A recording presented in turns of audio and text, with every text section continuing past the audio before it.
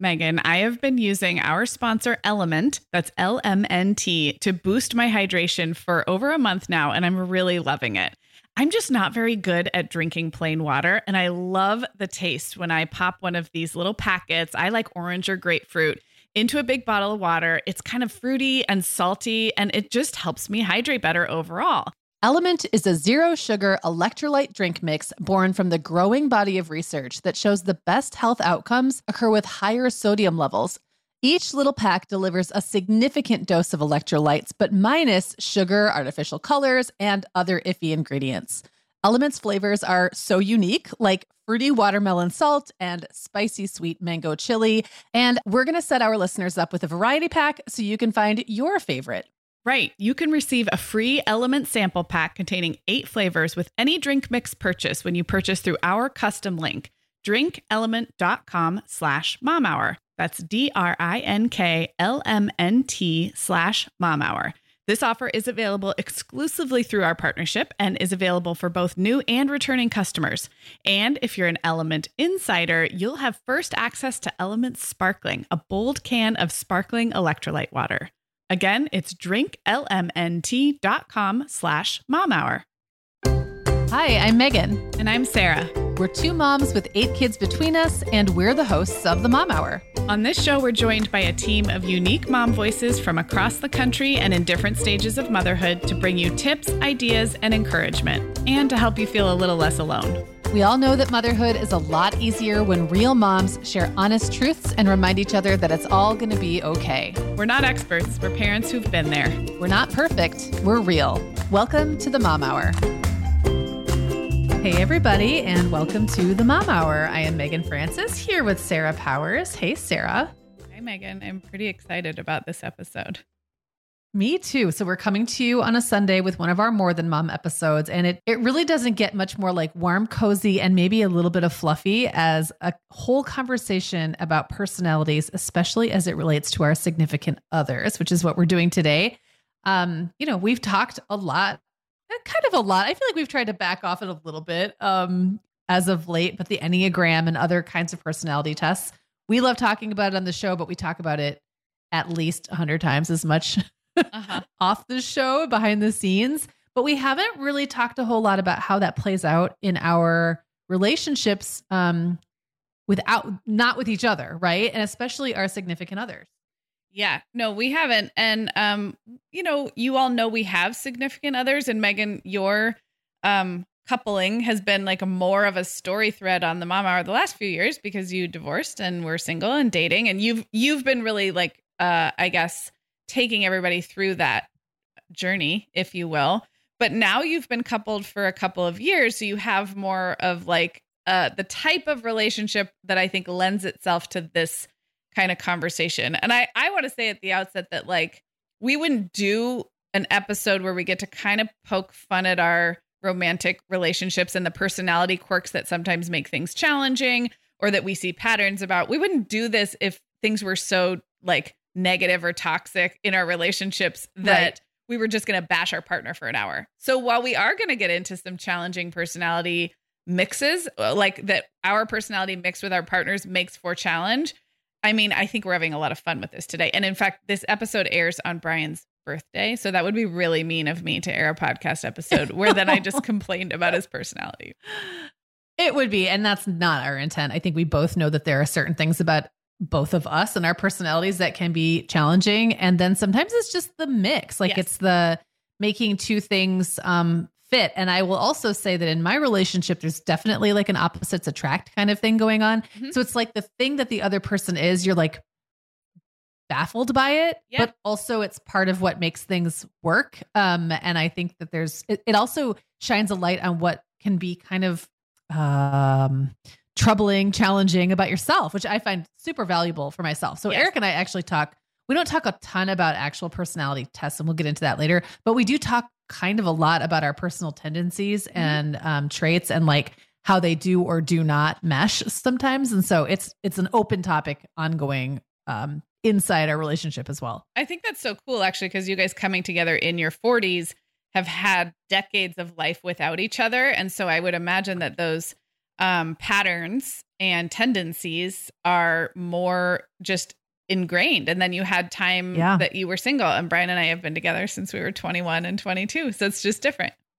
Yeah. Yeah. It's like, it's really, really locked in a way. But I've also had my whole life to become self-aware and like to not kind of, having been married for a long time to somebody that I started being with when I was really young, I think when I was younger, it was harder to allow for differences without feeling like I had to change or like meld into what he was, or that he had to change or meld into what I was. And I feel like the person I was at the end of like a 20-year marriage was kind of like a muddled version of the person I went in as. And some of that just happens over time. Yeah. But it is very different to go into a relationship in my 40s and be like, oh no, this is who I am. And I can see who you are. And I have the wisdom now to be able to tell the difference. Yeah. Sarah, we both know this time of year can be crazy. So this is a great time to get ahead with no prep, no mess meals from our sponsor, Factor. I love how these meals are ready to eat and delivered right to your door. I mean, you can't beat that convenience, but most importantly, they're seriously delicious. Yeah, Megan, I agree. Our whole family was impressed with the quality and flavor of Factor meals we tried. And it turned out to be a great option for my teenagers when they got home late from a theater practice or came home from school super hungry. There's zero prepping, cooking, or cleaning up. Factor meals just need to be heated for about 2 minutes and they're ready to go. Yeah, and for any listeners with wellness goals this month, Factor has 6 menu preferences to support your lifestyle. Whether you're trying to boost your protein, avoiding meat, or simply focusing on well-balanced meals. And you can pause or reschedule deliveries to fit your lifestyle. Make today the day you kickstart a new healthy routine. Head to factormeals.com/momhour50 and use code momhour50 to get 50% off your first box plus 20% off your next box. That's code momhour50 at factormeals.com/momhour50 to get 50% off your first box plus 20% off your next box while your subscription is active. We are welcoming back Vionic as a sponsor today. And Sarah, I will be honest, I was sorting through my warmer weather wardrobe the other day, and it could seriously use a refresh. But you know what's good to go? My shoes. I've got a great selection to choose from thanks to the Vionic Vitals collection. And lately, the pair I keep putting on again and again is the Uptown Loafer. I have 2 pairs, one in sand suede and the other in camel leather. But please don't make me pick a favorite. Oh, I won't. I'll let you keep both. That's so funny, Megan, because I was a little jealous of your Uptown loafers. I was the last one on our team to get a pair, but I just did. I also got mine in the sand suede, and I think I've worn them like 4 times this week. They really finish off a cute spring outfit. The Vionic Vitals collection has the best essential styles for everyday wear to get you ready for spring. And no matter what shoes you choose, you'll be on the go in comfort because every single pair of Vionic shoes delivers their trademark VioMotion technology for a difference you can feel. Vionic sandals, sneakers, and flats all offer incredible support, stability, and cushioning, and every pair comes with a 30-day risk-free trial, so it's easy to try them out. Use code TheMomHour15 at checkout for 15% off your entire order at VionicShoes.com when you log into your account. That's a one-time use only. Vionic Shoes. Wearable well-being for your feet. All right. Well, like you mentioned, Megan, to enjoy this episode, one does not need to speak the language of Myers-Briggs or Enneagram. And in fact, neither of our partners really does. So we're going to try to talk personalities generally, but then there are also some helpful typing systems that are useful if you're into that kind of thing. So before we even get to the partners, I think we should just remind everybody of how we think of our own personality types and also like how much that knowledge works into our everyday self-identity. So for me, I know I'm an Enneagram 1, and I do think about the Enneagram quite a bit in my everyday life. I talk about it a lot with you and with other close friends. So I would say my Enneagram 1-ness is sort of like, it's always around when I think about when I'm trying to be self-aware. Whereas for Myers-Briggs, I am the logistician, which is ISTJ. Those are my 4 Myers-Briggs letters. And now there's a new letter. It's either assertive or turbulent. So A or T. So I am an ISTJA, which is the logistician. But I don't really know that much or think too much about Myers-Briggs at all. So that one is like I don't think about it that much. And then I also like Gretchen Rubin's 4 tendencies. I am an upholder. I don't think about it too much, but whenever I see others talking about those 4 tendencies and see like little upholder memes, I'm always like, oh yeah, that's very me. Yeah. Okay. So I'm an Enneagram 2. That is, it kind of depending on which test you're taking, it can be referred to as the helper. It's like the Enneagram 1 is like the rules oriented, and I'm more of like the relationship oriented. I guess that's like the easiest way to kind of sum it up.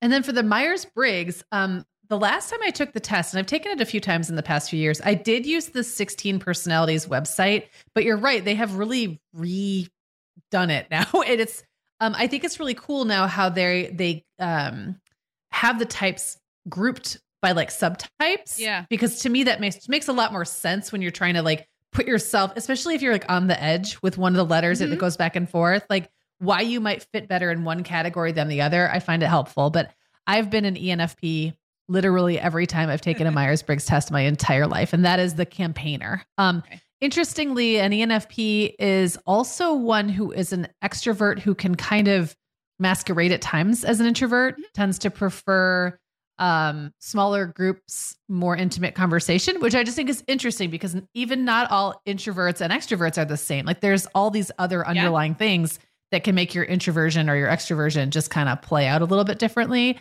And I guess I would say that I don't spend a lot of time anymore thinking about Myers-Briggs because of the Enneagram. And I really love personality tests. I've been into them for a long time. And I learned a lot about myself from learning more about the Myers-Briggs, my Myers-Briggs types and how that typing system worked.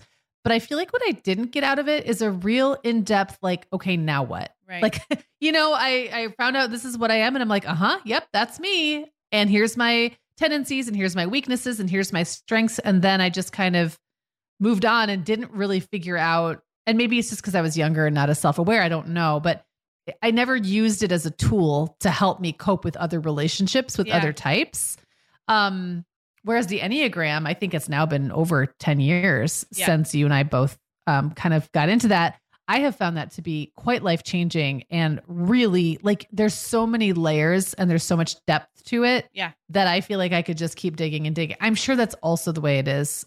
I'm sure if I got into Myers-Briggs the same, I would find the same. It's just Enneagram was the one that spoke to me and the ability to not only give yourself a type, but then to understand your deepest fear or deepest need based on that type. And then kind of where you are on the health scale. To me, it just really speaks to me. I would agree with that. And I also wonder if there's so much of this is just a language with which to talk about yourself and your relationships with other people or to read about it. So like, I just wonder if everyone in my circles has been more into Enneagram. So I have had really interesting and thoughtful discussions that really aren't about the Enneagram. They're about self-awareness and relationships and motivations and fear and growth. And so I also wonder if that would be totally possible with a different framework. Yeah. And to me, it's sort of like, which is the entry point and who else in your circles is willing to kind of play in this sandbox with you? Yeah, I totally agree because on their own, none of these are as impactful. Like the fact that you and I have talked so much about Enneagram has helped me figure out so much about other people in my life and other relationships that we'll talk about a little bit later. Because it's all how you relate to other people. None of this is happening in a vacuum, right? And I guess if I had a lot of other people in my life who were super into Myers-Briggs and all had tested themselves and wanted to talk about it, then I could probably go as deep there too. It's just I don't have that quite as much as I have the Enneagram. Yeah. And you also mentioned Gretchen Rubin's 4 tendencies. I feel like when I've done that, so I know that I can be a rebel, but I think I can also be an obliger. And that's put me in kind of an interesting place. I think if you picture the quadrant, like northeast, southwest, kind of like that kind of a quadrant, I think you can be in the rebel quadrant and then just closer to obliger. I'm picturing it visually. Okay. And it's been a while since I really dug in. But I definitely think that can be kind of like with Enneagram and the wings. It's like which of the other ones. So you'd be like a rebel with an obliger wing to use to mix our language here. Well, and didn't hers also have a thing where she laid it out? Maybe I just need to brush myself up on it because I feel like there was one type who rebels against external limits and the other kind rebels against internal limits or follows internal limits or external. And I remember when I read it, it became more clear that one of them was, definitely me. And now I just don't remember which one. Yeah. Yeah. Well, we can link that up. But yes, that they're all about how you respond to internal and external expectations. And so I think it's a questioner actually who resists outside expectations, but is usually pretty good at following internal expectations. Whereas a rebel would rebel against both and needs to sort of trick herself into, if you want to like make a plan or stick to a goal, you have to find a way to do it that works with your rebel tendencies. Yeah. Yeah. Yep. Okay. So with all of that said, what about our significant others? So is Eric into personality tests? Does he tolerate them? Does he think they're terrible? Like, where is Eric? What does he think of all this?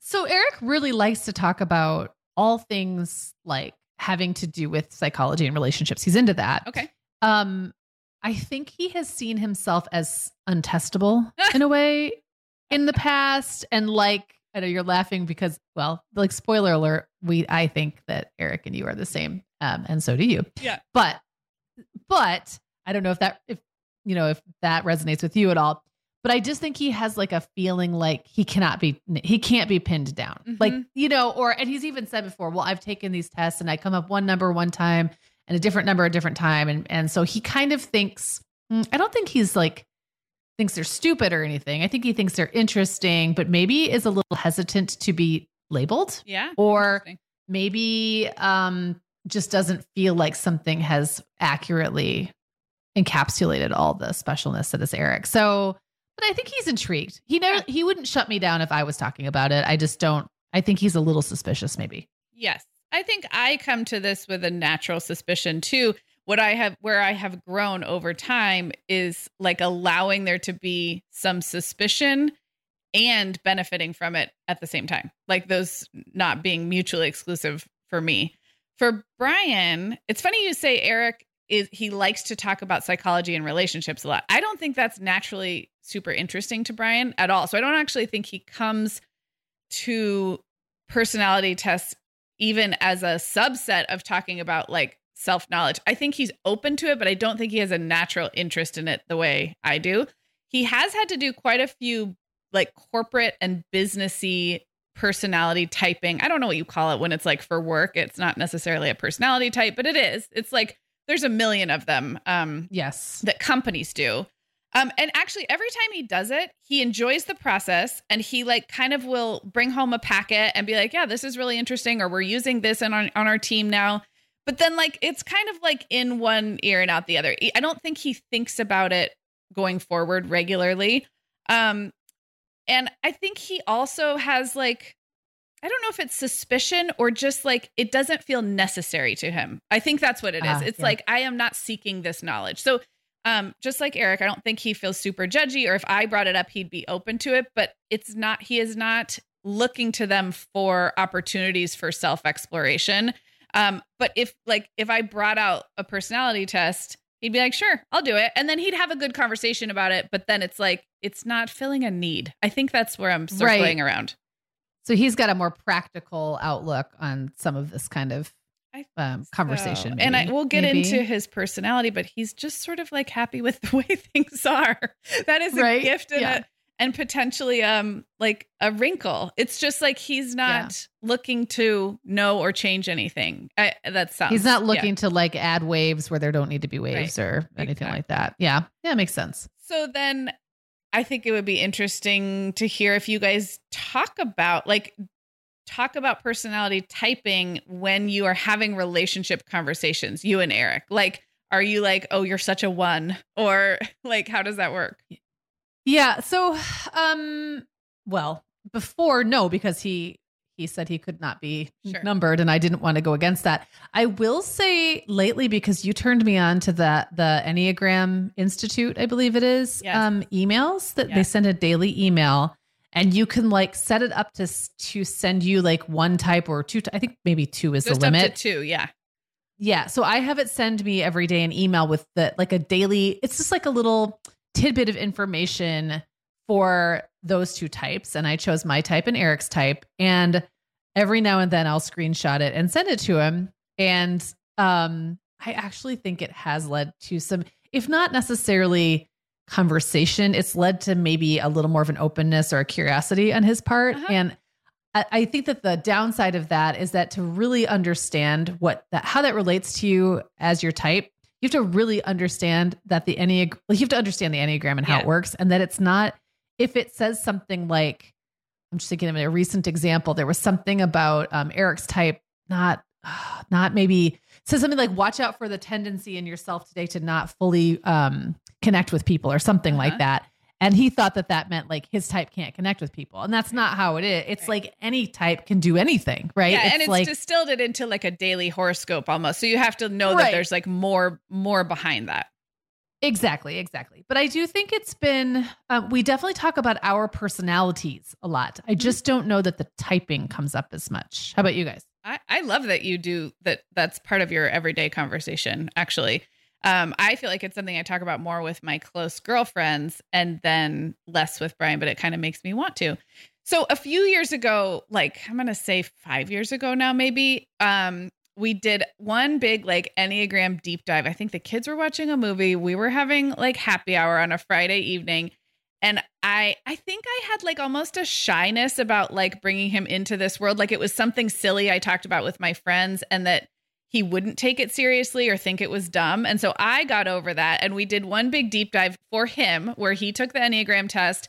And we read a bunch of like on the Enneagram Institute website where you can read like your two types as a relationship and the type confusions if you're not sure which number you are. And we just like totally geeked out over it. And it was really, really fun. And we kind of talked about it and referenced it for a few days. But then again, back to like, I don't think it's something that really comes up for us normally or for him personally, but it was fun. And then just recently I was out of town and I came back and Luke had gotten the whole family to do the 16 personalities Myers-Briggs. So I came home and even the kids had all typed themselves and Brian had taken it again. I think he'd taken that one before, but they had the new language. The labels were new to me, like the defender and the advocate, because I have just gotten used to the 4 letters. Like I'm an ISTJ, but so that was kind of fun and funny that I came home and like my whole family was all of a sudden into Myers-Briggs again. And so that led to some fun conversations.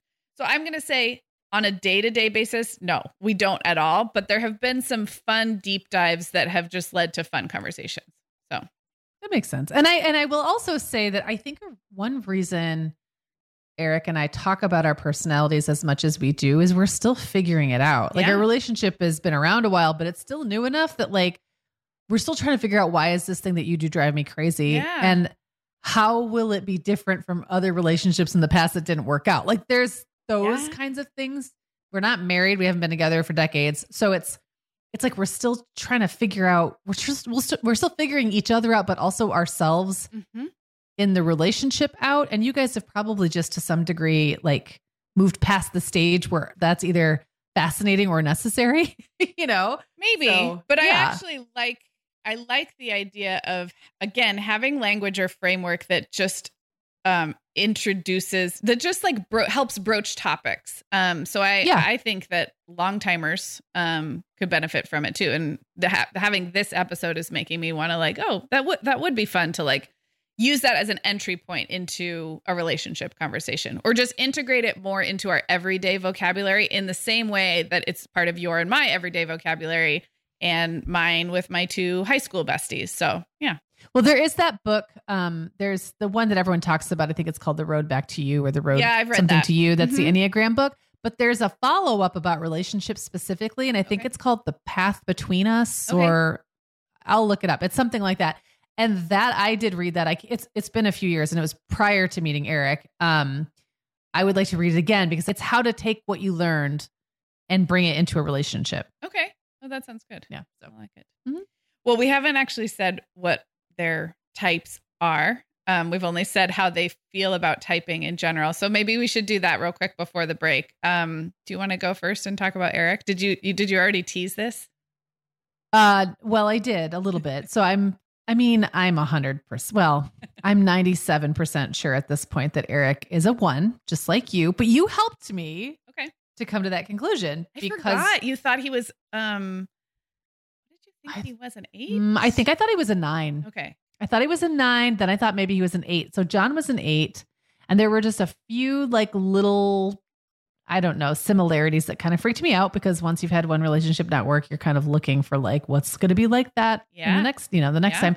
But then I realized those were kind of surfacey things and that it was something else. And Eric can really come off as a peacemaker and that's the 9. And there's a lot of things that, that in a 9 seemed like him, but then the more I got to know him and dug in on some of his tendencies, the more I was like, I think this is a 1. And then when you and I talked about it, like every time we've talked about it, you have confirmed that he is absolutely a 1, which isn't to say you guys are exactly the same all the time in all ways. There's just, I feel like you can just recognize it when I say something. Yeah.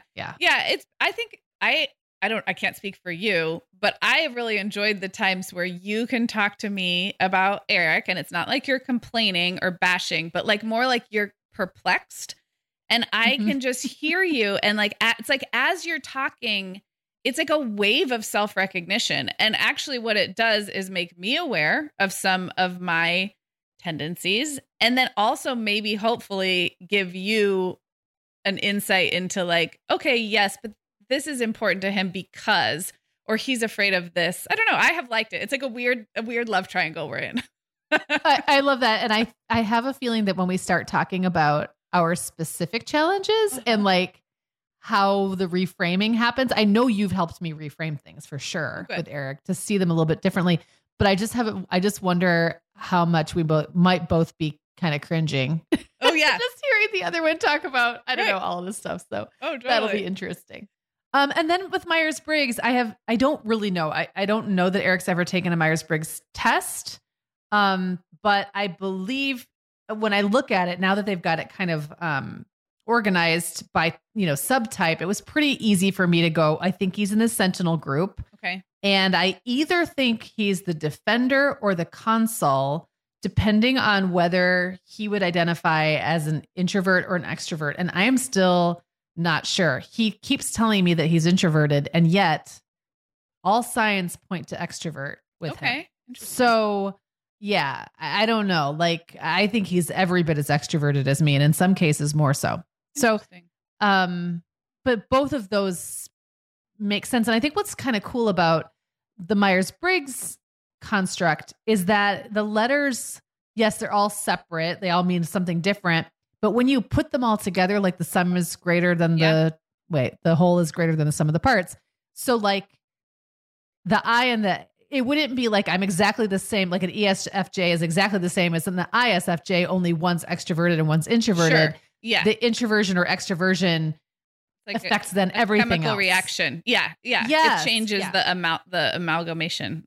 Yes. Yeah. Oh, good word. Yeah, I'm not quite sure that was the right word, but we'll go with it. What I appreciated about the Myers-Briggs, because I just redid it, is I forgot that you also get a sliding scale with each of those letters. So when you were talking about Eric and extroversion and introversion, I am a pretty extroverted introvert. Like I am an introvert, but I actually don't mind small talk. I don't mind meeting new people.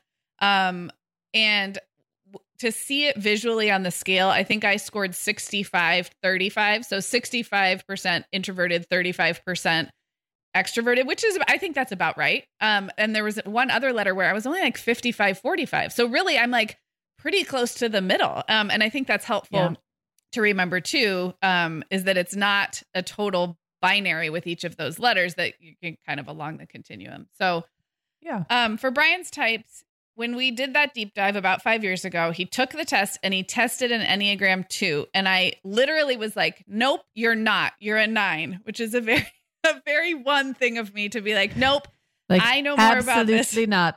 I'm right. Yes. Don't listen to that website.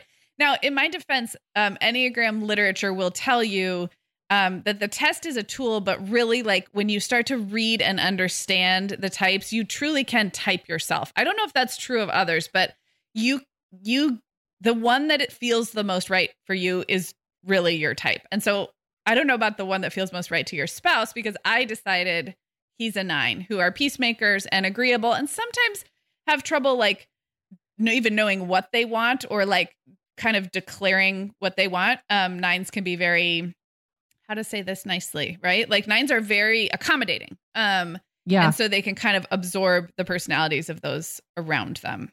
So I want to just briefly say, because I dated somebody for some time who I believe was a 9. And I remember reading about the type and a word stuck out at me. I believe it was a Enneagram Institute's description. It said that 9s, when they're not like in themselves, you know, like when they don't have a firm sense of who they are, can be lightweight.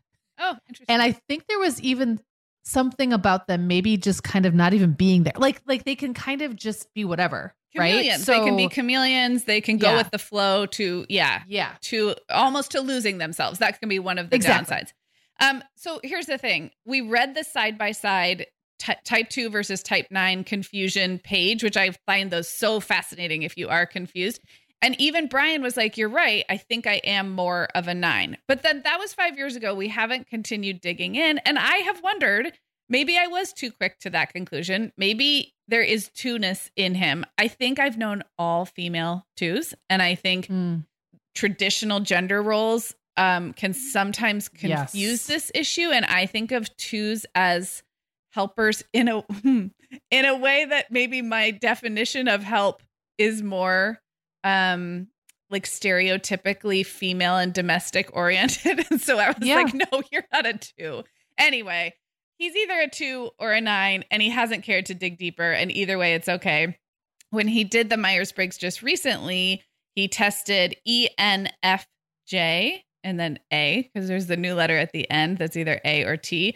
And that is the protagonist. And so that's almost the same letters as you, Megan, except for the last one. So just the last one. And I don't know if it's A or T on the end for me, but I'll have to take it again to find out. I just want to quickly say about the 2 thing too as well. Also, some of the descriptions of what it means to be a 2, I do not personally in any way relate to. I don't think, for example, I don't think of myself as a flatterer, and that comes up a lot. Like a 2 will use flattery to try to like prove their value or get people on their side. I don't think that's me. And I'm also not particularly like, I don't really let people walk all over me. I'm not a doormat. Right. And that can be another kind of 2, a stereotype that I think does kind of feel very female oriented or gendered in that way. So, I just would say that like for me, every now and then I'll think, am I really a 2? Maybe I'm a 7. And when I come back to basics, I still think I'm a 2, but not everything presents in me like a 2. And I would say the same about the 1. Reason, I'm not prone to certain things. Yeah. You know? There are definitely things that always come up about the 1s, especially as it relates to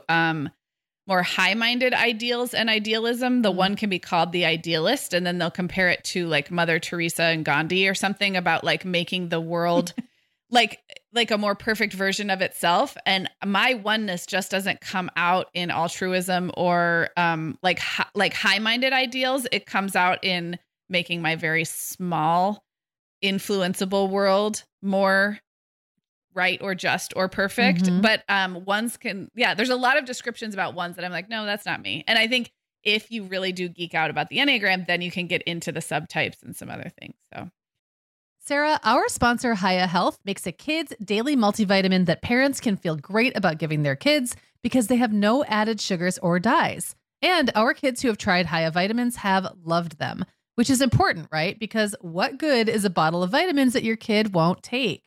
Hiya was founded by 2 dads who didn't like the ingredients label on some of the popular children's vitamins they were seeing on store shelves, so they got to work developing a formula that would help fill the most common nutrient gaps in modern kids' diets.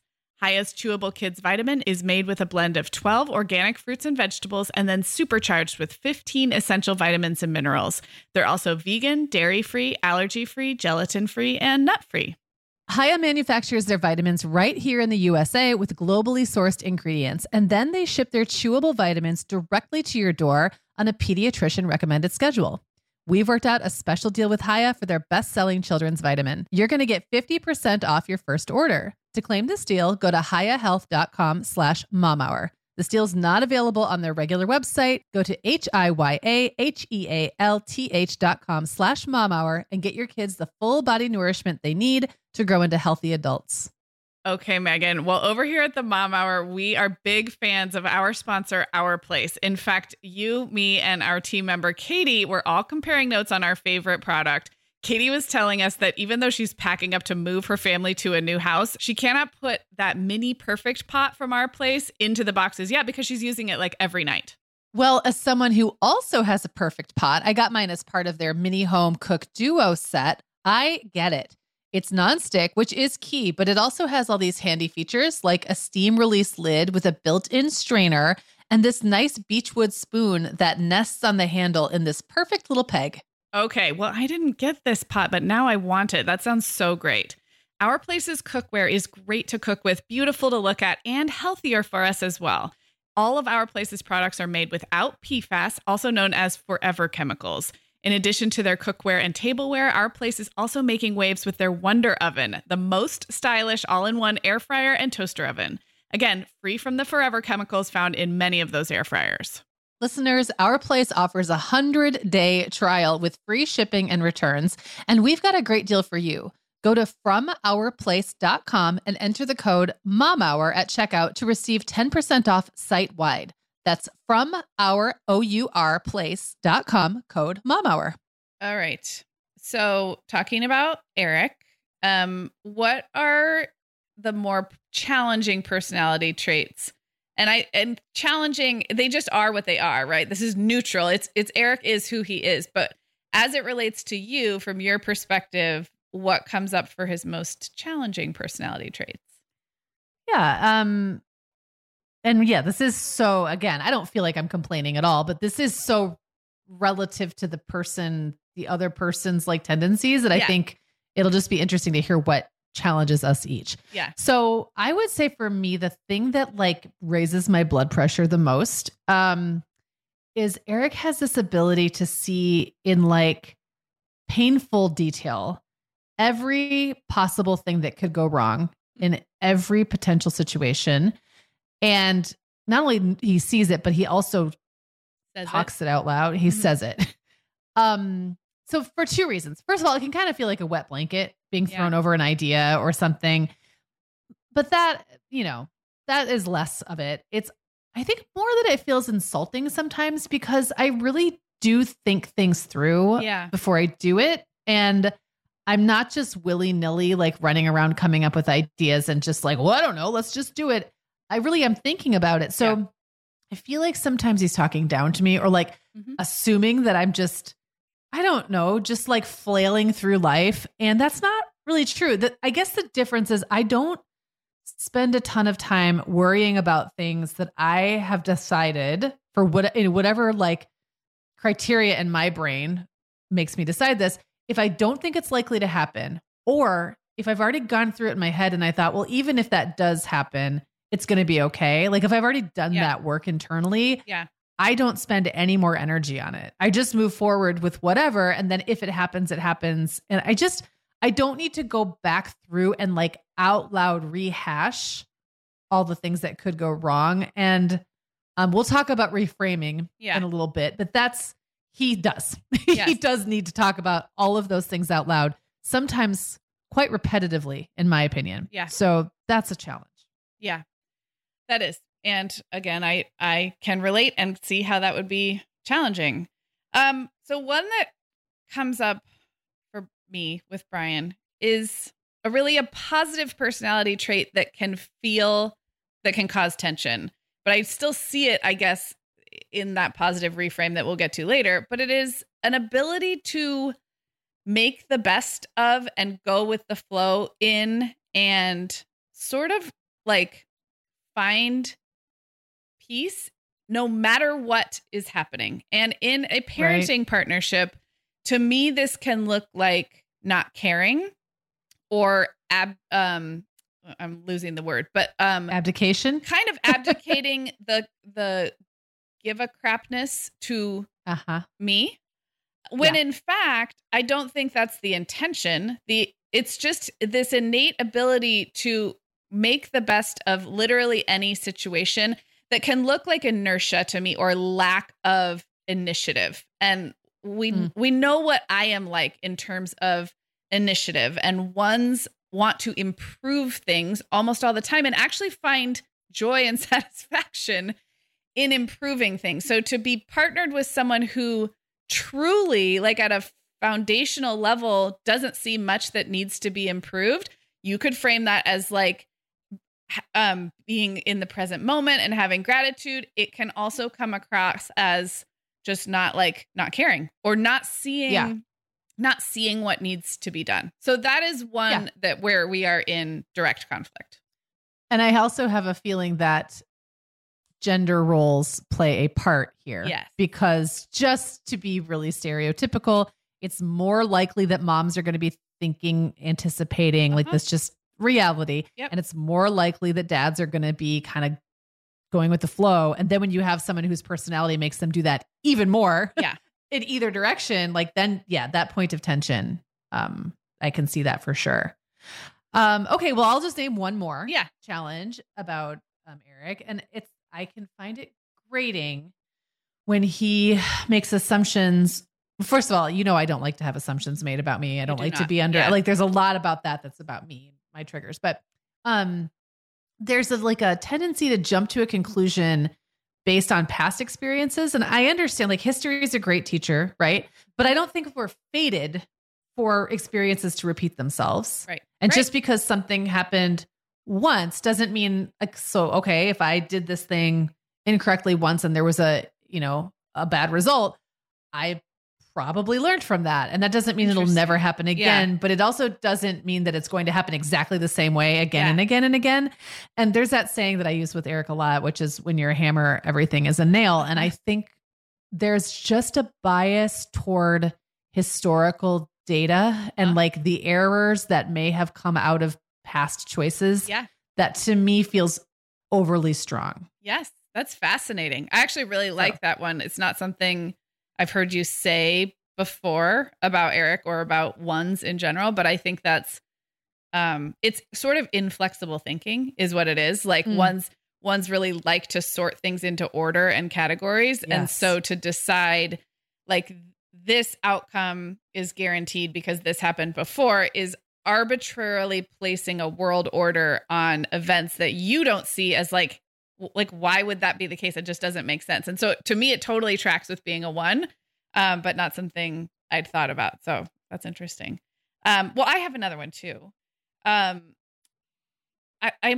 wonder which Myers-Briggs letter this is. As I describe it, you will probably tell me it might be the second one, the N or the S. But Brian is incredibly responsive to what's happening in the moment, which again can be a gift, and will often in parenting give an answer or make a decision that I react to as like, well, first of all, like you haven't thought through A, B, C, D, E, F, G, all the way to Z. But second of all, you didn't check in with me. And it feels like, it feels sort of, I guess, dismissive that he would just, a kid comes up and asks a question about if, can they go somewhere? Can they do something? What are we having for dinner? Whatever. And I can see it in him. He's truly like in the moment and responding the best way that he can without thinking about the implications of said answer. And in parenting, that can cause like co-parenting stress because it's like, well, wait, hold on. You didn't even ask me. Like I had a different plan for that. Or that kid already asked me that and I gave them a different answer. Like this is like parenting 101. Like we have to at least have the moment of eye contact where we're checking in with each other. And what I think it is it's like it's operating out of that intuitiveness or that I get the S and the N and that sensing, intuiting. I think I've always understood them slightly wrong. But whereas I'm going to apply a logic lens and like a sequential, I guess like series of analyses to something, he is truly going with his gut in the moment. And in a relationship that can feel dismissive or like what were you thinking when you said that? I guess. Yeah. Well, I will just say hearing that, I'm just thinking about as, from a co-parenting relationship, and my ex-husband is, I believe an 8, but there's some definite 1 tendencies and that like need to have order in your world is one of them. And I know that used to drive him crazy if I would make decisions in the moment, not about everything. Sometimes I wasn't sure what like which things he cared about and which he didn't, which also got a little confusing at times. But like, I know that would be upsetting to him. And I remember feeling like, well, I just had to deal with it. Like it was in the moment. I just dealt with it. What's the big deal? And I think it did feel hurtful in some ways to him. Like dismissive is a good way of putting it. Like his input didn't matter, or the outcomes that might, like all the wrong things that could happen based on me green lighting whatever thing the kid wanted or not green lighting it. Again, like I totally know that was an issue for us with parenting together. Yeah. Interestingly, it doesn't seem to have been as big of a deal with Eric and I because we're largely making decisions for our own household separately. And I think that makes a huge difference. But every now and then something like that will come up where I don't bother to consult with him because I just want to keep things moving along, I guess, or I don't think it's a big deal. And actually in his mind, it's a very big deal. And I just didn't think it through. I'll tell you when it crosses that line to feeling dismissive is with parenting and with like, let's say a kid asks and he says like, sure, yeah, video games are fine this afternoon. No big deal. Then the next moment he'll look at me and then he'll say, well, what do you think? Or let's check in with mom. And I'm like, well, now he's I'm already the given bad the green guy. light. Yeah. So like it's either one or the other. Either you're in that moment, you were the decider. And then of course, like that's fine. Let's go with that. But then also looking to me like for approval or like for buy-in. And it's like, well, that's not fair because they like, I can't say no because then everything anyway. So that happens. Yeah. That happens in our house. Yeah. Okay. Well, let's take some of these traits and talk about some positive reframes or what we've learned in our relationships by coming up against these personality traits that maybe are challenging. So talk about some reframes for Eric's challenging, etc. behavior. Yeah. Well, I think for me, this is like one reframe that applies to like basically everything. And that's just that it's really not about me. Yeah. So that was like the hardest thing because I think when I would get upset by things, it's because I was taking it super personally. Like he was underestimating my ability to do things right or to do things thoughtfully or whatever. Right. But I think what I've kind of realized is if he asks me, 10,000 questions that seem obvious to me, like I've already gone through it in my head. Why do we have to talk about this or whatever? It's not because he doubts my intelligence. It's like he is processing out loud. And that's like a whole different thing, how people process stuff. And if we have time, I'll talk a little bit about how that's different between the two of us. But it's like he just feels a lot of responsibility as a decision maker, as the person responsible for fallout. And so for him to do his due diligence, he has to talk everything through to make sure every T is crossed and every I is dotted before we commit to anything. I don't think he can skip that step. And it has nothing to do with me. It's not about me at all. It's about him. So it makes sense that like, it makes sense that there's like, it's more complicated for him to make a decision than it is for me. I don't think I feel the level of responsibility for what happens to other people as he does. And therefore I can make a more snap, in the moment decision and I can feel really good about it. Or I can think things through really fast. Like I can just kind of do the judging and the weighing of all the different things and be like, nope, okay, this is what I think. Let's move forward. And that's just not how it works for him. Yeah. Yeah. It is like ultimately that realization that like, even though you are a very bonded pair, you are not each other. Like you are distinct individuals with, it's the opposite of enmeshment, whatever that is. Like understanding that you're an individual and as is he.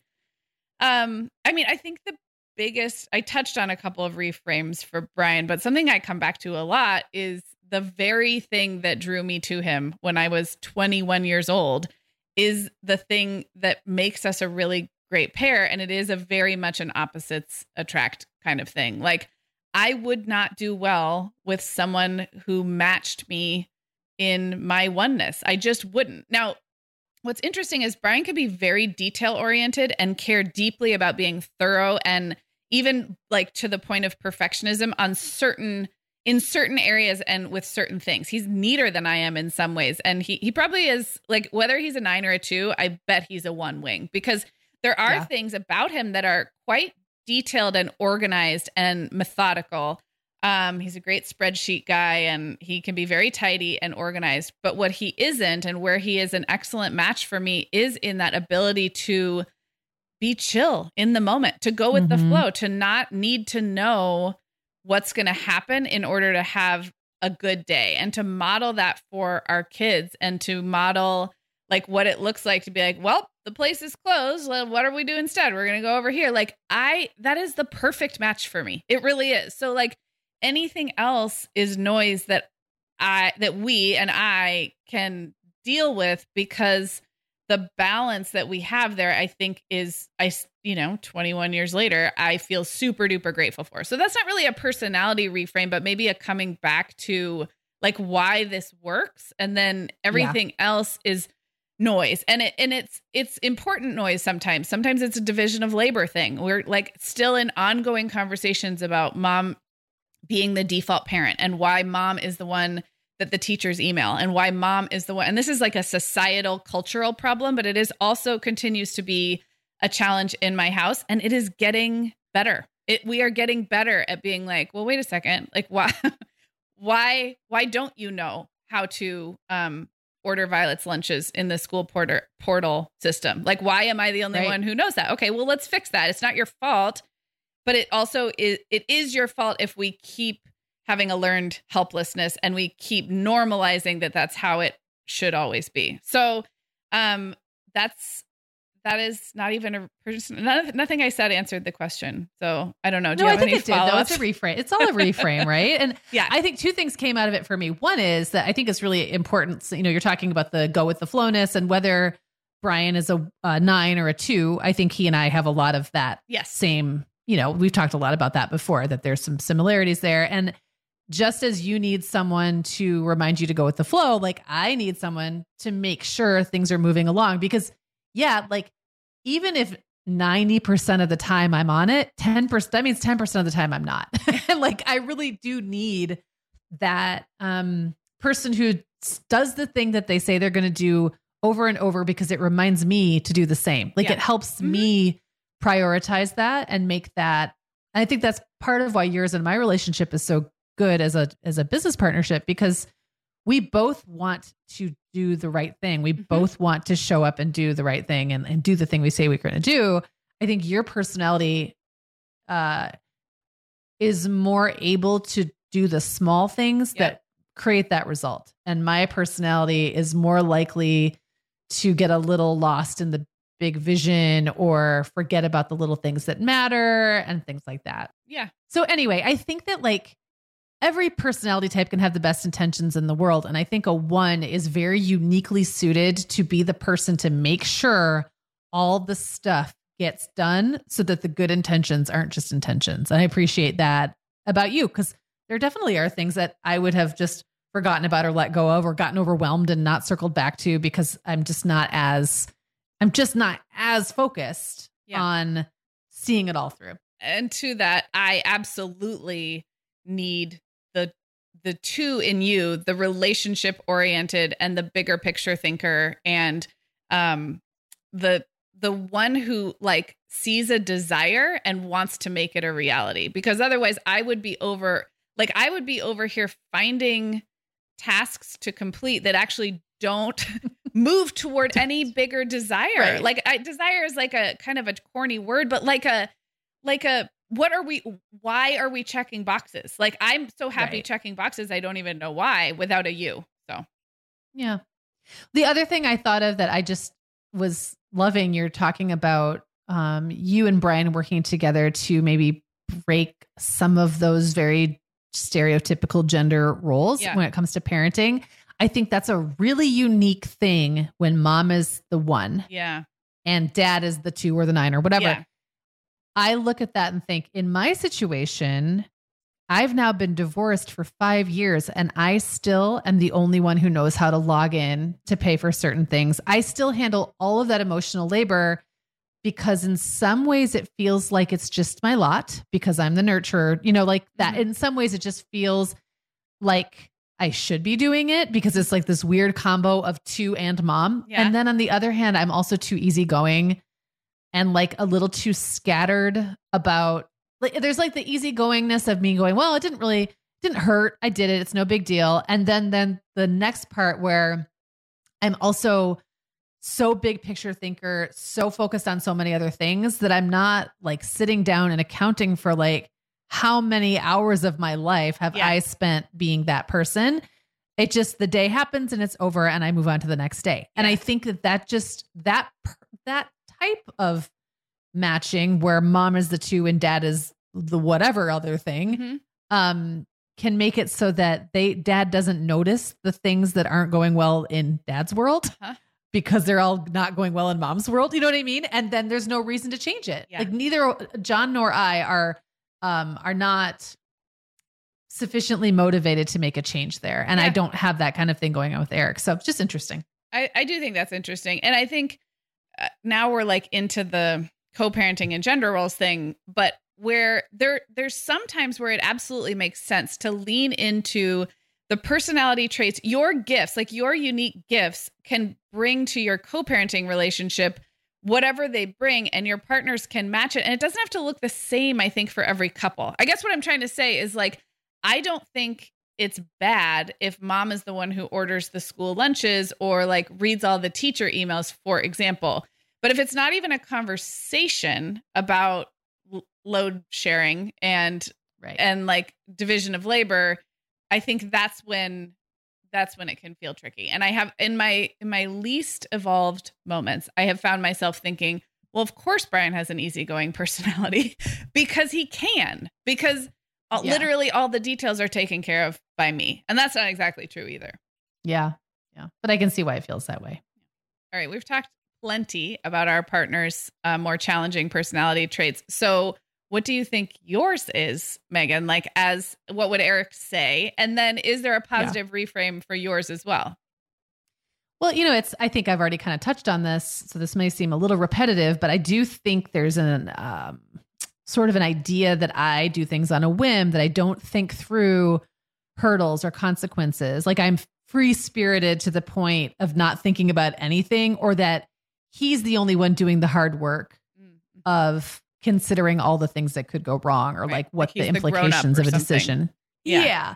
And I think, again, like we've kind of circled around this. I think I would like for him to know, if he was reframing it, there actually is a lot of thinking happening. Like I am considering and thinking. It's just that my criteria for what counts as a potential problem or something we're thinking about is very different. I also think I can be a much more silent processor. I do my processing very quickly, and it's usually just in my head, and I don't necessarily, and maybe this is something you've noticed about me, like I don't necessarily come forward with all of the potential issues I see.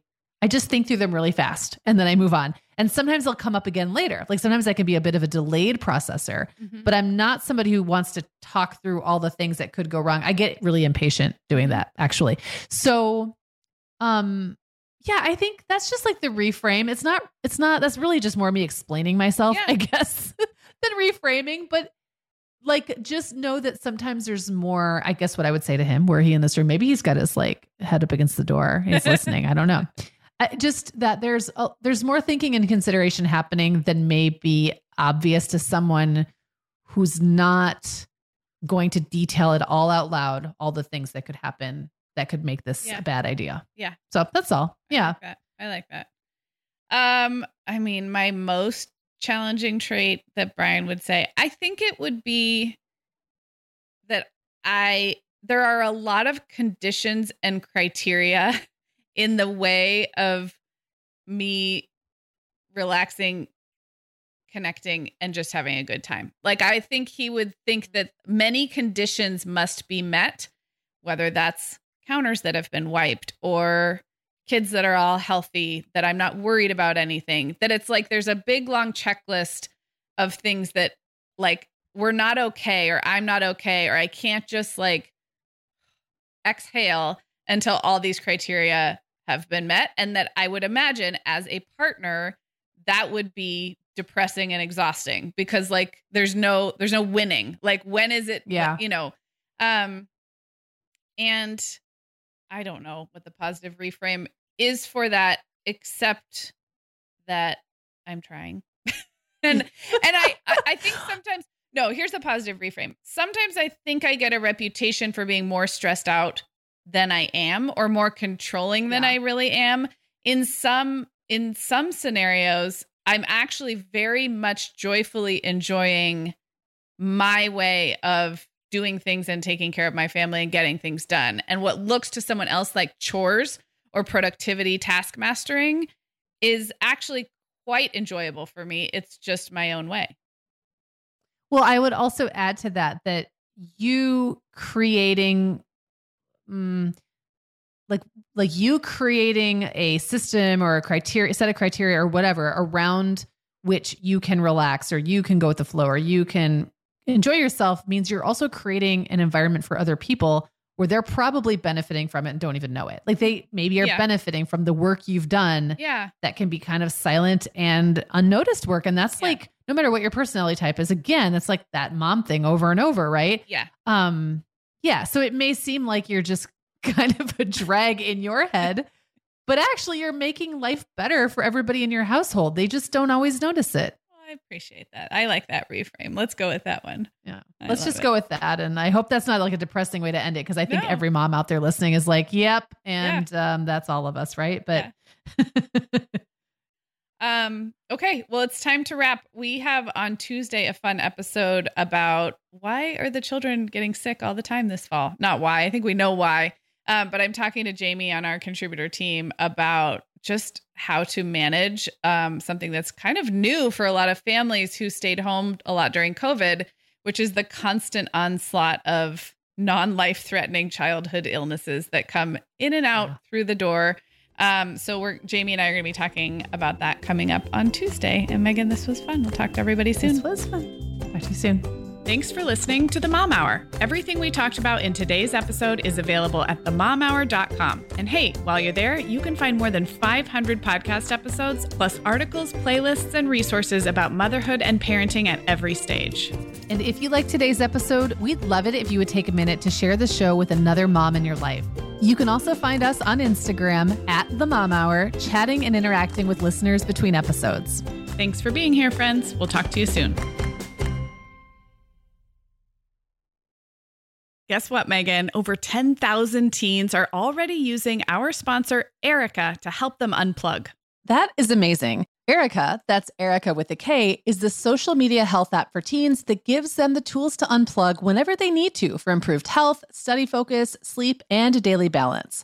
It's so cool how this works to hide distracting apps from your phone at the touch of a button, keeping them out of sight and out of mind without deleting your data. Yeah, teens really get that social media comes with risks, including addiction, and Erica helps them build healthy habits and self-regulation that will benefit them their whole lives. Tell your teens about Erica and save 20% on the Erica family plan with promo code TheMomHour. Go to erica.app and search for plans. That's Erica with a K, ERIKA.app, and use code TheMomHour to save 20%. The Mom Hour is brought to you by The Essential Calendar. Sarah, this is our favorite calendar for busy moms because its beautiful and simple design shows around 3 months at a time. Yeah, and with summer fast approaching, now is a great time to get the Essential Calendar and see what I've been raving about all these years. Get 10% off your order at theessentialcalendar.com/themomhour. That's 10% off at theessentialcalendar.com/themomhour.